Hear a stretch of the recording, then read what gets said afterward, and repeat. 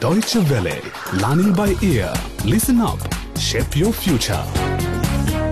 Hey everyone, hey Alphonse. Hello, Philomen. Today in our Learning by Ear program on civil society, we are talking about the satirical press. The satirical press? Well, I've never heard of it. Well, maybe you don't know what it means, but you must have seen satirical newspapers before. Really? Well, maybe. It's a form of press which mixes humor with social or political criticism. Oh, like caricature, for example. Exactly. Caricature is one aspect of it. Cool, I love it. Good. So let's open our ears wide and we are off to Senegal.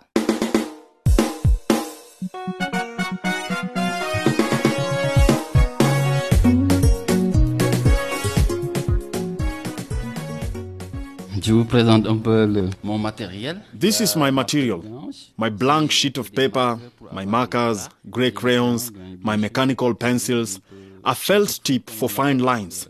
I'm scared of the blank sheet of paper because I have to attain something presentable, something that's pleasant to read and also comprehensible. Caricature is a whole. You need the drawing, and that drawing has to transmit information. And on top of that, you need a little touch of humor, so the reader can mock or smile derisively. When all that comes together, it means it's a success. Omar Diakité is a cartoonist for the Senegalese daily Le Quotidien. His job consists of making people laugh with his drawings whilst transmitting a message, a piece of information. It takes me about an hour to do the drawing itself, but much longer to come up with the idea. You have to figure out in your head how it will all come together. Once I've drawn it in my head, I put it on the table, so to speak. Over time, Omar Diakité has developed his own style. His drawings shed light on current affairs or important issues in contemporary Senegalese society. He uses humor to denounce the absurdities and injustices that he observes around him. I've got the whole press at my disposal, and I'm lucky enough to have the internet. So I go to Senegalese sites and international ones to see what's going on in the world. The satirical press has become a constituent element of the Senegalese media landscape. Many readers have become accustomed to getting their information from critical or satirical newspapers. Omar Diarra, for example. I think that the satirical press is particular because it has a different take on society compared to what you usually see in the mainstream press. The interest in satire is not new in Senegal. Senegal was the first francophone country in Africa to liberalize its political landscape after the wave of independences in the 1960s. From the mid-1970s, Léopold Sédar Senghor, Senegal's first president, allowed critical voices in the country to express themselves reasonably openly.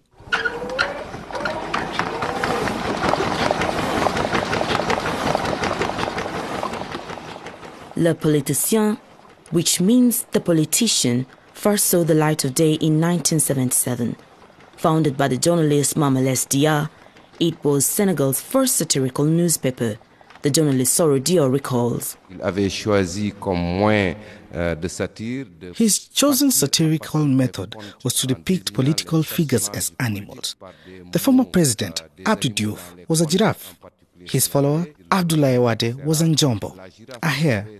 The giraffe was characterized by its length, the hare by its mischievousness, its slyness in the Senegalese society. And that's how Mamelès Dia was able to transmit certain messages without crossing the censor.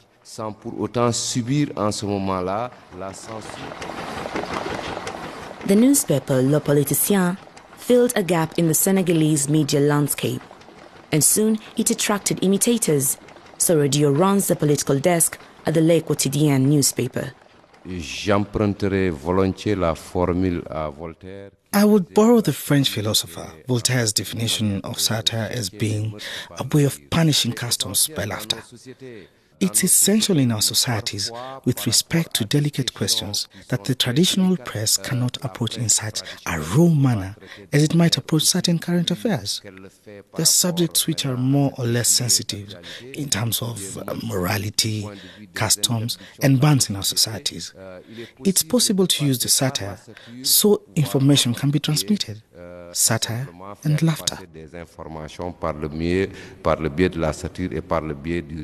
The cartoonist Omar Diakité says most famous people in Senegal accept criticism with good humor. They quite like being caricatured. If there's a drawing about them, they think it means that they are important. So they like it because it means they count in the system. Personally, I can picture myself being depicted as a lion. Alphonse, generally, it's the cartoonist who decides what animal he wants to depict you as. And not everybody has the same sense of humor. Sometimes jokes are offensive, hurtful, even unintentionally. Listen to what Omar Diakité says. Yes, there's also a limit. As you know, the freedom of one ends where that of the other begins. It's also true that there's freedom of speech. A drawing has to go a long way, further than journalists go in their articles. But there are some things that can't be touched. Humor allows certain taboos to be transgressed, but religion remains the taboo of all taboos, as Sorodior explains. Our society is very sensitive when it comes to religion. In Senegal, we're facing a brand of Islam which is divided into brotherhoods. It's really sensitive because what we call the Talibis, the disciples, who are absolutely devoted to the authority of the marabouts, are people who have no hesitation about attacking journalists. And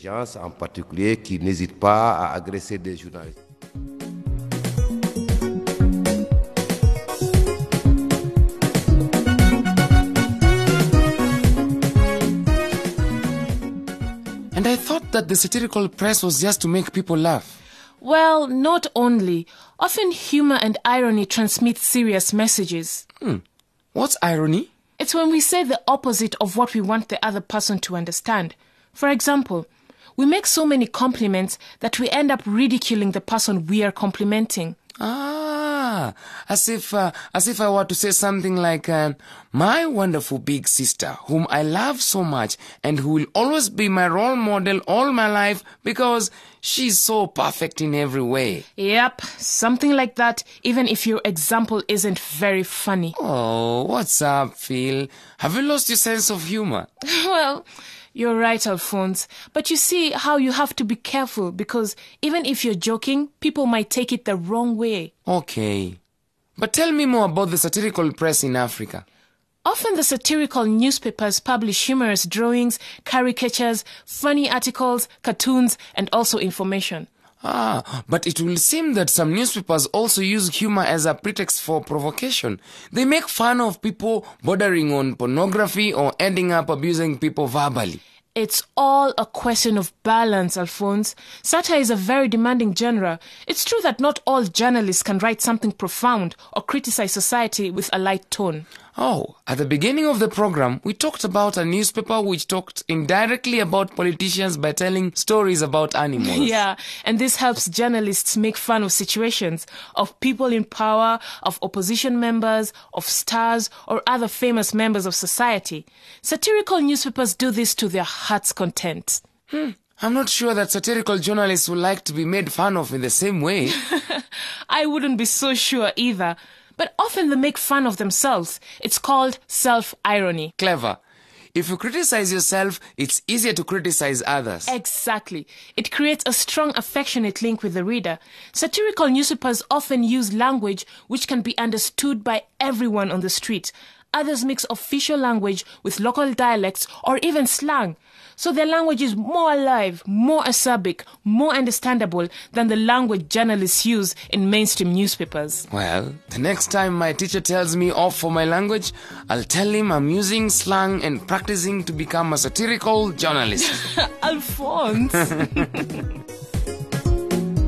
You've just heard a Learning by Ear program on the subject of civil society and political commitment.